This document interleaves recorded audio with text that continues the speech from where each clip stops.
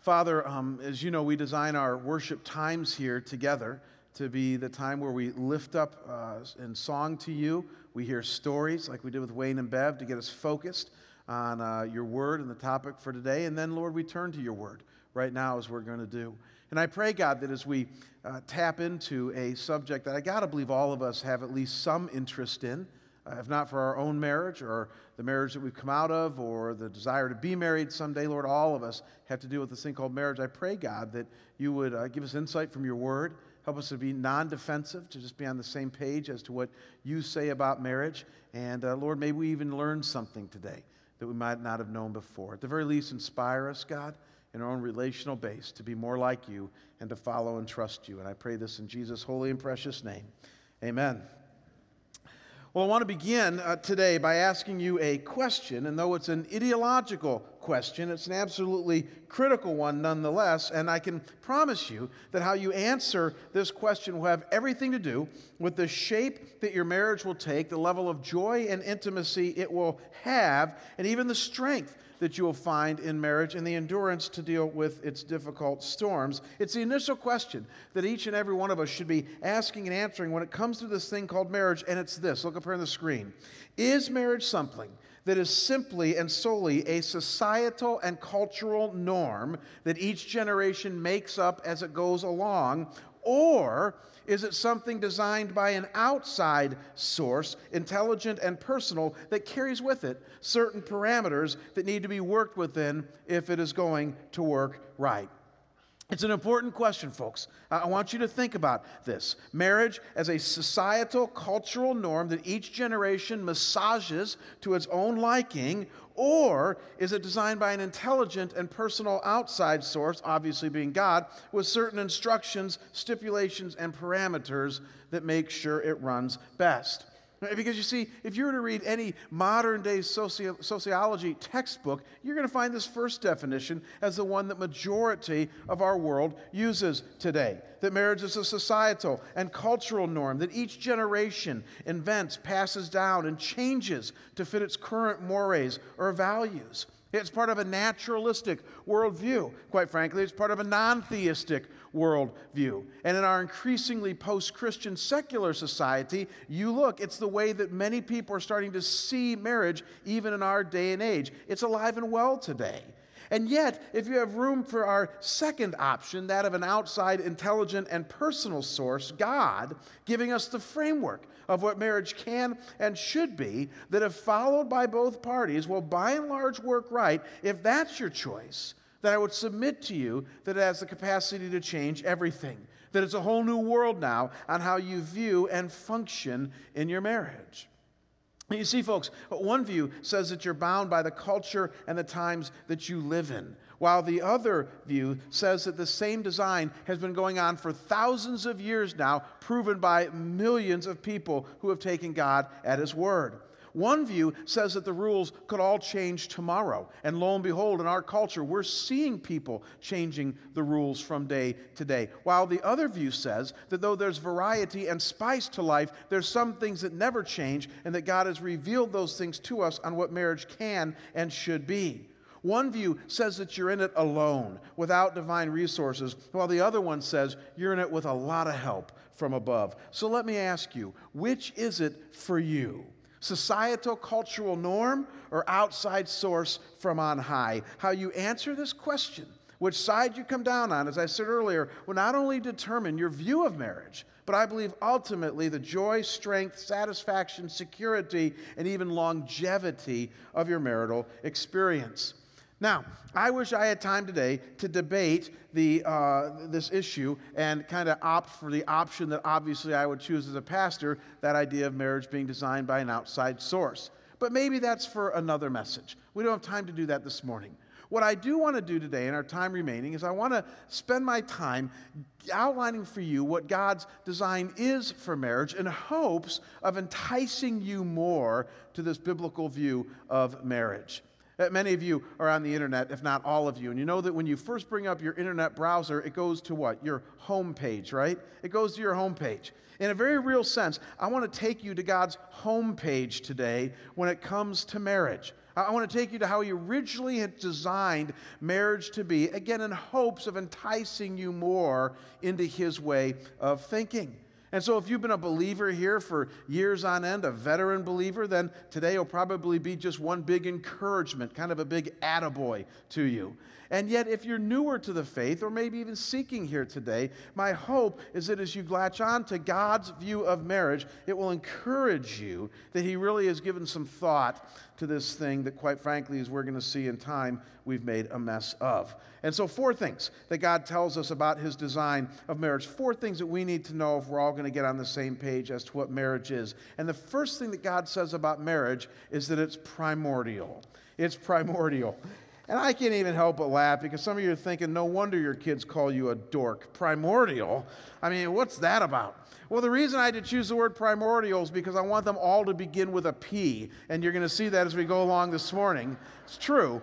But this is actually a very accurate and powerful word to describe how God has designed marriage. So bear with me. Primordial is defined by Webster's dictionary as this: the first created or developed, the earliest form in the growth of an individual or entity. So we've all heard the phrase primordial soup when it's talking about creation or something like that. It's just the initial ingredients of it all. It comes from the Latin word primordium, which is the combination of 2 Latin words, primus meaning first and ordire meaning to begin. So the word literally means to be the first to begin, the first to be created. And folks, I would submit to you that this is precisely God's thinking when he instituted marriage. That each and every marriage is a new entity, a new first, if you will, something fresh, original, and novel that God has now created as a result of the man and the woman joining together. That this idea of primordial is exactly what God has an idea when he designed marriage, that it would be something new and fresh as a new family is now created. If you don't believe me, I want you to open up your Bibles and look at Genesis chapter 2, verse 24. Some of the very first words in the Bible, the very first marriage ceremony, Genesis chapter 2, verse 24. If you didn't bring a Bible, look up here on the screen and look at what it says. It says, "Therefore a man shall leave his father and his mother and hold fast to his wife, and they shall become one flesh." Leave your father and mother, hold fast to his wife, and they shall become one flesh. Now, many of us have heard this passage before. It's very popular, but I want you to latch on to 3 words or phrases there that will explain to you completely what God means when he says that marriage is a new entity in and of itself. First, focus on that word leave. That word leave. It's the Hebrew word azab. It means to loosen, to relinquish, to refuse, to forsake. Jesus quoted Genesis 2 and Matthew 19, and in re-quoting it, he used a Greek word that means to entirely give up, to leave behind. You get the idea. Marriage is about leaving something behind, in this case, mom and dad, to begin something totally new. And how does that work? Well, move on to the second key phrase here. It works by the man leaving and then holding fast to his wife. You see that there? Holding fast. If you were raised on the King James Version of the Bible, you know that it uses the word what? Cleave here. You're to leave and to cleave. Some of you have heard that before. I actually like that word. This is the Hebrew word dabak being talked about here, and it means to follow close, to stick, to take. It means to stick together as with glue, to be firmly cemented. It's the idea that when that husband marries that wife and says, "I do," that God has now joined them together. They've cleaved so tight that it's like glue holding them together. Adam Clarke, a famous commentator from on old, says of this passage, he says, "A more intimate connection formed than even between parents and children." Don't miss this. Something new is taking place here. You leave and you cleave. And then notice it's not done, however. That there's a result of all of this, and it's our third phrase there that you need to latch on to, and that is that all of this results in one flesh. It results in one flesh. You've heard that before. But what you probably didn't know is that this phrase, one flesh, is actually debated among Bible scholars and has been for like thousands of years now. The old Jewish rabbis actually argued that what this meant was just the kid, the offspring. You know, the husband and wife come together and they have a child, and that child is one flesh. But as people went along, and especially as the New Testament came along, and Jesus started commenting on this verse and this reality of one flesh, we realized that God had something more than that in mind. That yes, it probably refers to offspring, but even more, it's referring to the fact that God does something in joining husband and wife together. He creates a knitting of their hearts, their souls, their very lives, so that two have now become one. Maybe now you can see why I say something primordial is happening here. Add all this up, folks. You leave, you cleave, you become one flesh. What God is telling us is that marriage is the beginning, the first cause of a new and original entity, a family, if you will. Now don't miss this, that is now separate from what it came out of. This is the first principle of God's design. He's creating something original, something fresh, a new place to call home. And some of you are thinking right now, well, Jamie, man, you got a really good gift at stating the obvious. Like, everybody knows this, right? I mean, what big whip? What's the big deal about this? Listen, folks, I'm not sure that the average person today in culture, let alone the average Christian, really has gotten into the richness and depth of what it means to get married and have God create a new entity. And the reason that I know this to be true is because I can't tell you how many times I have to say to young couples who are now married and are still relatively codependent with their family of origins, let it go. Man, you've started something new here, something fresh. I mean, you're on your own now. See yourself as a new family unit. And don't even get me going about the parents. I mean, how many times have we seen parents who just refuse to let go of the kids, who are now like 25 and married, and fail to realize that they have their own family unit on their own? And in fact, I found myself more than once in the last 20 years of pastoral ministry having to say to parents, keep in touch with your kids and let go. Support them in times of need and let go. Give advice gingerly when needed or even when wanted, and then let go. Bless them and let go. I think it's one of the most beautiful things theologically about marriage is realizing that something new has begun here. It's the start of something that God has designed and ordained, and we're now on our own. You know, I remember one of the first times Kim and I realized this. My wife Kim is in this service with me here, and we got married in 1988. And we were both born and raised in Cleveland. And when we got married, I was doing my graduate work in Chicago. And a couple years later, we had our first kid, Hannah, and we moved to Detroit, where I did my first pastorate. And for the first 1 or 2 years in Detroit, we would consistently refer to Cleveland as home. In other words, we'd say, what are we going to do for Christmas? We're going to go home. You know, what are we going to do this summer? We're going to go home. Hey, I'm going to call home right now. And even though we were living in Detroit, we kept referring to Cleveland, where we were born and raised, as home. Even though we were married, even though we had our first kid. Now, forget about the fact that most people wouldn't want to call Cleveland home. We were still doing that. And we caught ourselves at one point in our marriage having the discussion where we said, you know what? As much as we love our family, and as much as our family is all back in Cleveland, that's not home anymore. It was bittersweet. Do you remember that, Kim? We're like, you know what? Home now is here with me and with Kim and with Hannah, our firstborn, and Abby, who was on the way. Home is now Detroit, which was really depressing. But to think about that, we're going from Cleveland to Detroit. You know, but home was where Kim and I were. And it took us about 4 years into our marriage to realize that God had done something cool here. That God had brought her and us together, and that is now home.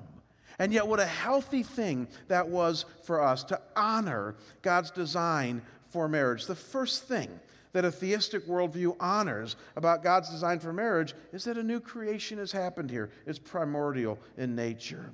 Now, as many of you know, we're just ramping up. So moving on, notice a second thing that God tells us about this design for marriage, and I promise no more dorky words, and that is that marriage is further designed to be permanent. Is that a clear enough word? Permanent. And so check this out. Thousands of years later, while discussing Genesis 2:24 with some critics, I want you to listen to what Jesus himself adds to this understanding of God's view of marriage. Look at Matthew chapter 19, verse 6. This is fascinating. Jesus says, so they are no longer two, but one flesh. He's quoting Genesis 2:24 there. And then he adds, what therefore God has joined together, let not man separate. Interesting. What God has joined together, let not man separate. Now, most of you have heard that phrase. It's repeated at every wedding I've ever been to. What God has joined together, let not man separate. But I need you to back up a little bit here and look at the context, or understand the context of what how Jesus is making this statement. He's being asked in the context here by some of his critics, is marriage permanent, or can we get out of it at any time for any reason? Some things never change. Every culture since the beginning of time has asked that question. People ask it even today. Is marriage permanent, or can we get out at any time for any reason? And there are basically two parts to Jesus' answer here, what I call the God part and then the man part. So first, notice the God part. He says what God has joined together. What God has joined together. Now, that phrase, joined together, is a very interesting phrase in the original Greek that the New Testament was written in. It literally means to be yoked together. It's an agricultural term, when they used to have to plow the field by hand or with the use of animals. And so the idea pictures you got two oxen, and to keep them in line, to keep them going in tandem with each other, you had one of those big wooden yokes that you used to put on them. Probably not the most positive picture of marriage that Jesus could have used, but it's the one he's using anyways. And he's saying that marriage is like a big yoke around your necks, holding the two of you together. That's what the word joined together means. But that's not the real point of what he's trying to say. Don't miss this. He's trying to say, God has done this. God has yoked you together. That when you said your I do's, when you made a commitment in your heart, verbalized by your mouth, God was there and joined you together as husband and wife. And folks, let me just add that in 20 plus years of being a pastor, I have heard every imaginable excuse to try to weasel out of and or rationalize that maybe God wasn't watching and didn't take you at your word when you said, I do. Don't come up to me after today's sermon. I've heard it all. We were young. We really didn't know what we were doing. It happened in Vegas. I don't think we fully understood the nature of the commitment we were making. He or she was a different person back then. And then my all-time favorite, we weren't believers, and there wasn't a minister, so it couldn't have counted. And I'm like, hogwash. It counts. Let me tell you why it counts. God was there. Go back to my sermon in December. God is sovereign. He's everywhere present all the time. So whether you got married at a chapel in Vegas or whether you got married at a beautiful little church with your minister, it counts. The book of James says, let your yes be yes and your no be no. And here's the deal. When you said I do, God was there and he said, deal. I take you at your word. I take your I do as your word. And he sealed you, according to Jesus' words here, as husband and wife. He joined you, yoked you together.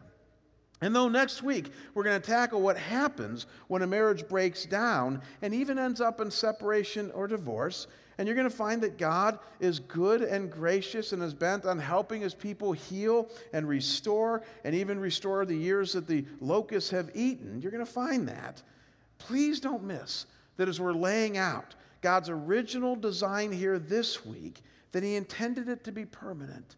That what he joined together, did you notice man's part? He says we're not to separate.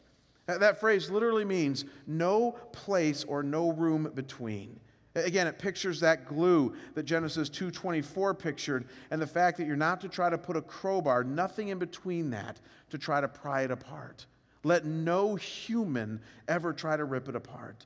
As the famous Reformation leader John Calvin says in commenting on this passage, and I quote, to tear from him, as it were, the half of himself. That's the idea here, that he'd be ripping apart half of you to rip apart what God has joined together. You get the idea. God says it because he has joined together the man and the woman, because he took them at their word. Now let no man separate, let no human being make it not so. So you got primordial, you got the fact that it's a new creation, you got permanent. And then notice with me a third thing that God designed marriage to be, and you're going to like this one, though it's tough to get your heart and head around it, and that is that God created marriage to be purposeful. He created it to be purposeful. I want to read for you a passage that talks directly about marriage out of the New Testament that should be read at every wedding, but you'll hear in a minute that it's not, and you'll even see why. Ephesians chapter 5, verses 21 to 25 gives us the purpose, or one of the key purposes of marriage. It says, submitting to one another out of reverence for Christ. Wives, submit to your own husbands as to the Lord, for the husband is the head of the wife, even as Christ is the head of the church, his body, and is himself its Savior. Now, as the church submits to Christ, so also wives should submit in everything to their husbands. Husbands, love your wives as Christ loved the church and gave himself up for her.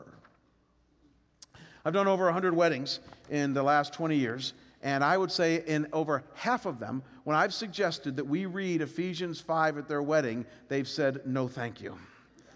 And that just blows me away. I'm like, you got to be kidding me. I mean, this is like God's word. They say, Jamie, we're not going into that quagmire. We're not going to read about this submitting stuff and loving stuff, and we're just not doing it. I say, well, what do you want to read? And they'll say, well, how about 1 Corinthians 13, the love chapter? I'm like, you guys are wimps. I think we need to read Ephesians chapter 5. You know, we live in a culture today that really has gotten confused about this whole idea of roles and submission and love when it comes to marriage. Let me try to set a few things straight. First, did you notice there that passage begins by talking about mutual submission and mutual equality? Did you notice that? It says, submit to one another out of reverence for Christ. That's the whole tone and tenor of that passage. So the fact that in marriage you are equal partners, equal before God, you are to love and respect, honor, and cherish each other. There's purpose and play behind this submitting to one another out of reverence for Christ. However, within marriage, God has also said there are certain roles. It's tough for our culture to understand this or even to get its head and heart around it because of all the rebellion. But it says there, husbands, you are to love your wives as Christ loved his church. I would submit to you that's the tallest order in this entire passage. That husbands, you are to love your wives, honor them, respect them, care for them, cherish them, just as Jesus does the church. That as Jesus Christ laid down his life for you, you're to lay down your life for your wife. And then in response, as a role, the Bible says, and as your husband leads and loves his family, submit to them. Love them, follow their lead, trust them as the one who's the leader of the family. That's what Ephesians 5 is laying out here. And folks, whether you can deal with all the complexities of this or not, what I need you to see is that at the very least, there's incredible purpose that Ephesians 5 is laying out here.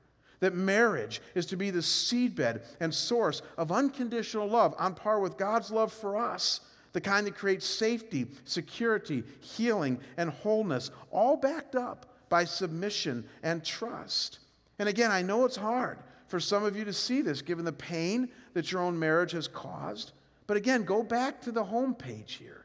God has designed marriage to be, as my friend Larry Crabb says, the safest place on earth, where you can find true relational security with each other without repercussions, without shame, without rejection, and without abandonment. This is why I said last week, as a quick side note, I said, you know, that God gives us eternal security in Christ, the fact that he's never going to let go of us once we've come to Jesus. But I really believe that marriage gives us relational security, that it's the one place where we can be relationally secure with somebody who's never going to leave us, who's always going to stay with us. There's a purpose behind this thing called marriage. And when it's lived right, when husbands love their wives as Jesus Christ loves the church, when wives respect and follow their husbands, I'm telling you, I've never seen a situation like that that wasn't beautiful and God-honoring and that brought peace and joy and security to both involved. And let me just add at this point that we're not even done yet. That as we've seen that marriage is primordial, that as we've seen that marriage is something that also is permanent and even purposeful, that God has saved the best for last, that we're not even at the pinnacle of the mountain yet, that there's one last thing, one even more higher purpose that God has created marriage for, and you're really going to like this one. And that's our fourth aspect, and that is that marriage ultimately is designed to be picturesque. It's designed to be picturesque. I know I said no more dorky words, but believe me, this is not one. Look at how Ephesians 5 goes on after it talks about roles there to describe what marriage is about. Look at verses 25 to 32. It says, husband, love your wives as Christ loved the church and gave himself up for her, that he might sanctify her, having cleansed her by the washing of water with the word, so that he might present the church to himself in splendor, without spot or wrinkle or any such thing, that she might be holy and without blemish.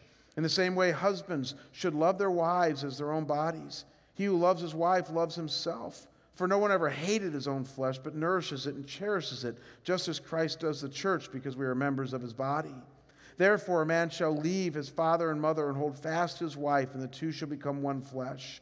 This mystery is profound, but I'm saying that it refers to Christ and the church. Now, folks, I don't want you to miss here a very subtle but powerful interplay that Paul is giving us here that takes us to the mountaintop of God's design for marriage. Likening marriage to God's love for his people, Paul is telling us here that marriage actually becomes a living picture of what God's love for his people, the church, is all about. And though the link is not always clear, that's why I think he says it's a mystery, he's telling us that when a couple leaves their respective families that they were born in and begins this primordial relationship called marriage, and then love each other with unconditional love, the kind that cherishes and nourishes and cares for each other and pours selflessly into each other, when they love each other like this, it actually becomes a picture of how God loves us, how he likewise cares for, nourishes, pours into, and cherishes us. Don't miss this. Marriage is designed to be a picturesque thing, revealing to all who see it who God is and what he is about. The original design, the homepage, is that they would look at your marriage, my marriage, and say, whoa, if God is anything like that, I want him. If God can love like the two of you seem to love, if God can submit like the two of you seem to submit, if God can care like the two of you seem to care, if he's at all like that, then I'm in. I want God. That's part of his design here in marriage. That your friends, your family, your coworkers, your neighbors, your friends, your kids will look at that, look at you, and be drawn to God. And so let me ask you a simple question that might bring this home. How many of you have ever heard the phrase, a picture is worth 1,000 words? Let me see your hands. Picture is worth 1,000 words. 11, 10? Man, if you didn't raise your hand, you're a dork. Every one of us have heard that phrase before, right? Picture is worth 1,000 words. One of the reasons I believe that that phrase has survived the test of time is because it's really true. That you and I have all had experiences where we've seen a picture and it's moved us, and we've stood in awe in front of that picture with 1,000 thoughts going on inside of our head without even saying a word. I've never been to the Sistine Chapel, but I've looked at their pictures a lot on the internet, and I'm told that if you go to the Sistine Chapel and see Michelangelo's famous painting of creation with Adam and God, that it just blows you away. So you see up here on the screen, I mean, this picture, I've looked at it for, not hours, but minutes on end on the internet, and it's an amazing picture to see Adam there and God, and to see that little distance as they're trying to touch, probably symbolizing the fall and the fact that all of us feel so close to God, but also just a finger away, and the fact that God loves us and that he's there and he's closer than we think, but we're still fallen. I mean, without even saying anything. A picture is worth 1,000 words. Or if you remember 2 years ago when we were here at our church and we did the whole idea of the Thomas Cole series, and we looked at this one picture, give me a click here, guys, of manhood. I can't tell you how many emails I got from men during this series when we looked at Tom Cole's picture of manhood. And you see the guy in the boat, and he's sort of heading into the rough waters, the turbulent waters. And like most men, he's just hitting his knees and praying for divine help as he's entering into the rough waters. I have stared at that picture for hours. I have it in my office here at church. A picture is worth 1,000 words. Or a series I'm doing with some men in the marketplace right now, give me another click here, guys, is Rembrandt's famous The Return of the Prodigal Son. Again, a beautiful picture. You can see there the highlights on the left there where the son is returned back. In Luke 15, that famous story, he's returned back to the father. And the father is placing his hands on the son and receiving him back as he's gone through literally hell and high water, as he spent his inheritance. And then you got the older brother there on the right who's looking so austere, but you know that inside he's seething. He's all mad that the younger son's getting grace. Rembrandt knew what he was doing there. A picture is worth 1,000 words. You and I have all had experiences like that. And so here's the point. When God designed marriage, and this includes your marriage, He designed it to be a living picture that without saying anything would communicate 1,000 words about love, grace, submission, care, sacrifice, selflessness, all pointing to Jesus Christ. Are you now beginning to see why the initial question I asked you is so important? Marriage, this commitment of a man and a woman and vice versa, is not something simply rooted in culture and society, though it is, but it's designed by God, the creator and author of life. And in all of His infinite and awesome wisdom, He's given us some key truths and parameters that allow us to make the most of it. Now, next week, one of the things we're going to talk about is what happens when God's design gets frustrated. What happens when it doesn't work? And many of us have been there or we're there right now. And again, we take a very realistic look at that as a church here. And again, this is a series on grace, so we're going to take a look at how God responds when our marriages really struggle and suffer. And we're going to talk about that next week. And it doesn't take a PhD in rocket science to realize that there's a lot of marriages today, especially in our 21st century post-Christian secular society, that have fallen on some very rocky times, to the point that 1 in 3 most likely aren't going to make it. And so what I want to do in the few minutes that I have left here with you guys is I want to do a couple of things. First, I want to just share with you a couple of tips, even before next week, that Kim and I have learned over the years. My wife, Kim, we've been married about 23 years, that have kind of kept us focused or in line with God's design. Just a few things that might help keep you going. And then I'm going to show you a video. We're going to end on a really positive note and show you a video that I think you'll find moving when it comes to how you think about marriage. And so let me just share with you a few things that Kim and I have found helpful over the years in keeping us in line with God's design. And the first thing is simply this, that when we don't feel like keeping the vows, we've allowed the vows to keep us. This was shared with me years ago by one of my mentors, my senior pastor, when I was first became a Christian, that when you don't feel like keeping the vows, allow the vows to keep you. You know, the reality is, talk to anybody who's been married for any length of time, there really does come a day or there comes a time where you wonder what you've gotten into, where that yoke thing isn't a real positive analogy, where it becomes difficult, the road that you're on. And for some, not all, but for some, if not most, you wonder if you can continue through with your vows, because a lot of people around you don't. And my mentor, Lud, shared me years ago, he said, Jamie, when you don't feel like keeping the vows, and that day might come, then you need to allow the vows to keep you. And so one of the things that I do on a regular basis, and maybe it's easy for me as a pastor, but one of the things I do is I read my marital vows on a regular basis. And I don't know about you, but they move me. June 18th, 1988, I said, I, Jamie, take you, Kim, to be my wedded wife, to have and to hold from this day forward, for better, for worse, for richer, for poorer, in sickness and in health, to love and to cherish till death do us part. This is my solemn vow according to God's holy ordinance. And with this ring, I pledge you my love.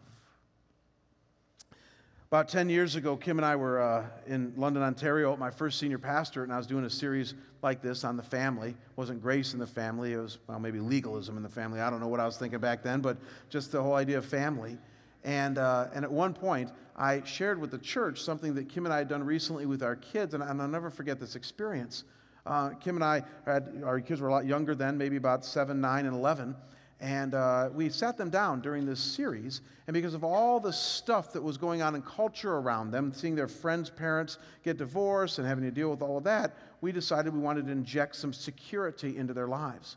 So we sat our children down at one night, and we just said, we just want to let you guys know that though you see a lot of, terrible stuff happening in some of the families of your friends and around you, that we want you to know that you're secure in this family, and that there is nothing outside of death that would ever cause your mom or I to leave each other.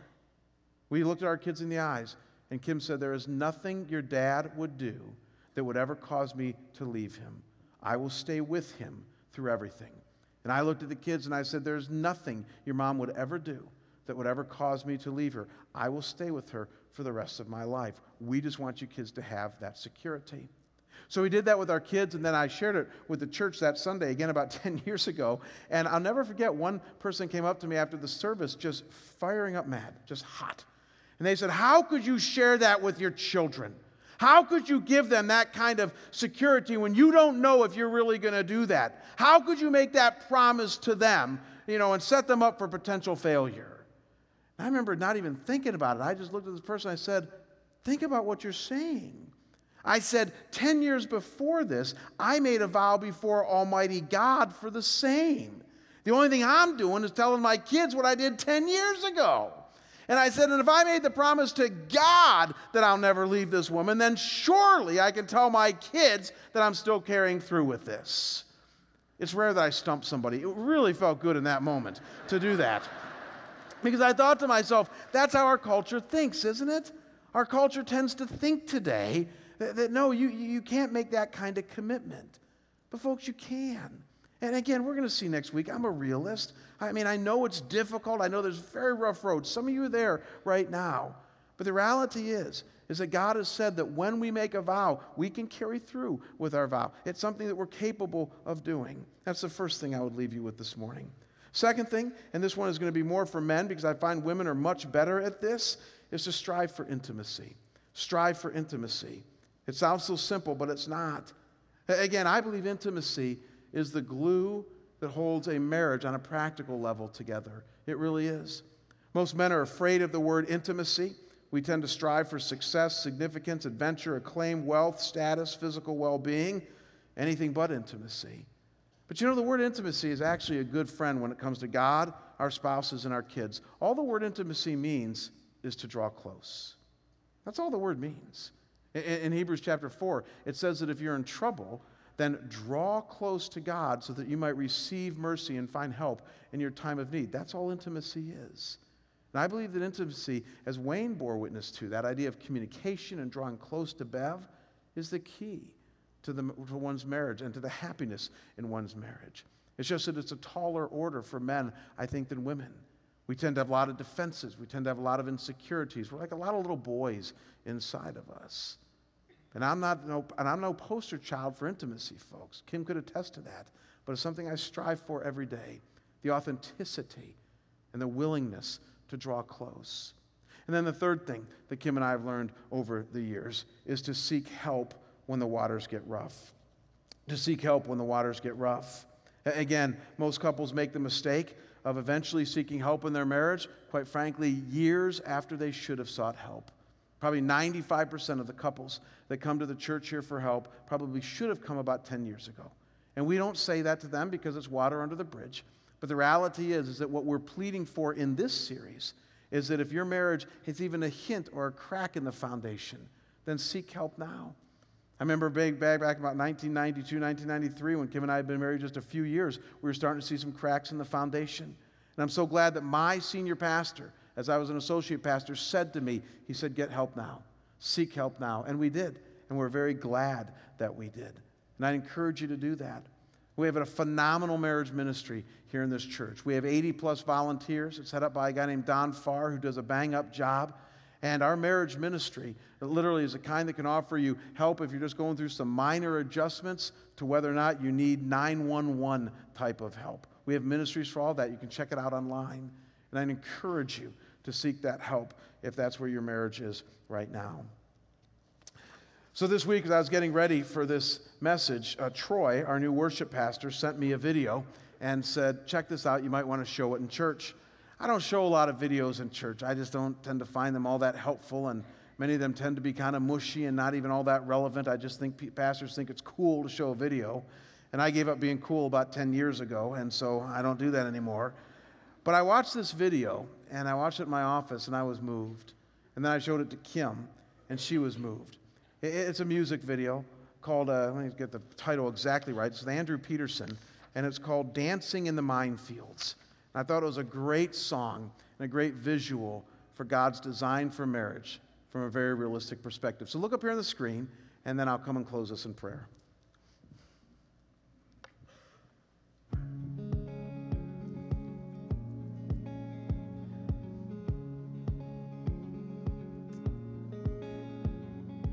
I was 19, you were 21, the year we got engaged, and everyone said we were much too young, but we did it anyway.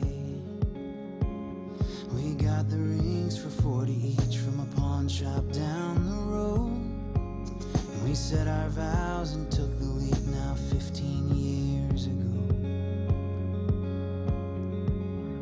And we went dancing in the minefields, we went sailing in the storms, and it was harder than we dreamed, but I believe that's what the promise is for.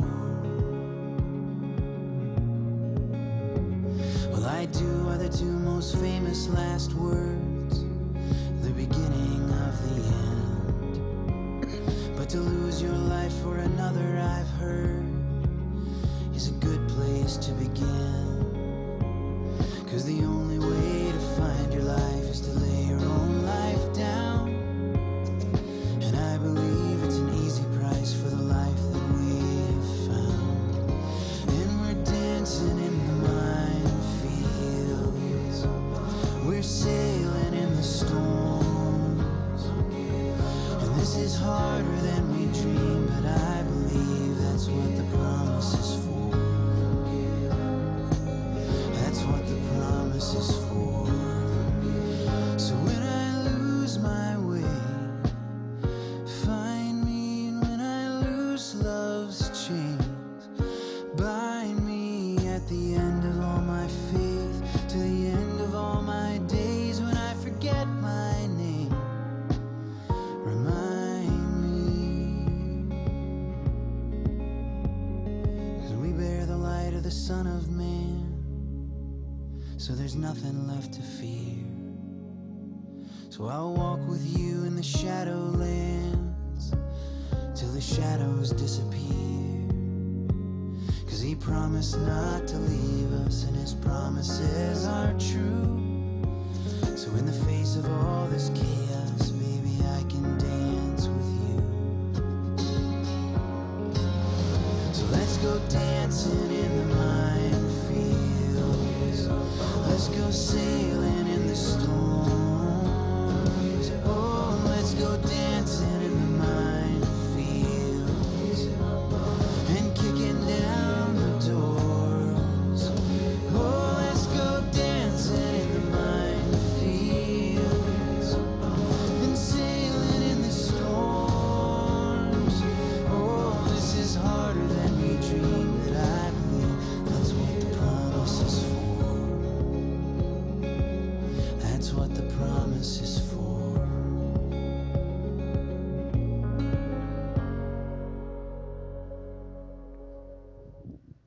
Let's pray. Father, what a great visual to end this message on, the idea of dancing in a minefield. And yet the reality is you've called us to dance nonetheless. And I pray, God, that as we started today, that no matter where each one of us might be with this thing called marriage, that you, as the God of hope and love and grace and mercy and truth, would infuse that in each one of us. And that, Lord, no matter what our circumstances might be, that we might be able to look to you today and realize that you are a God who constantly comes through. And so, God, bless us, I pray. Lord, for those of us who can celebrate a very long and successful marriage, God, I pray that we might take joy today in the truths that we've looked at. Lord, for those of us who might be struggling and hurting in our marriage, God, give us hope as we continue to focus on your design, and even next week, the solutions that you provide. That, God, you are one who brings redemption, healing, restoration to our lives. Thank you for your word. Thank you for your truth. Thank you that you never leave us. We grab onto that now. In Jesus' holy and precious name. And all of God's people say together, amen. God bless you. We'll see you guys next week.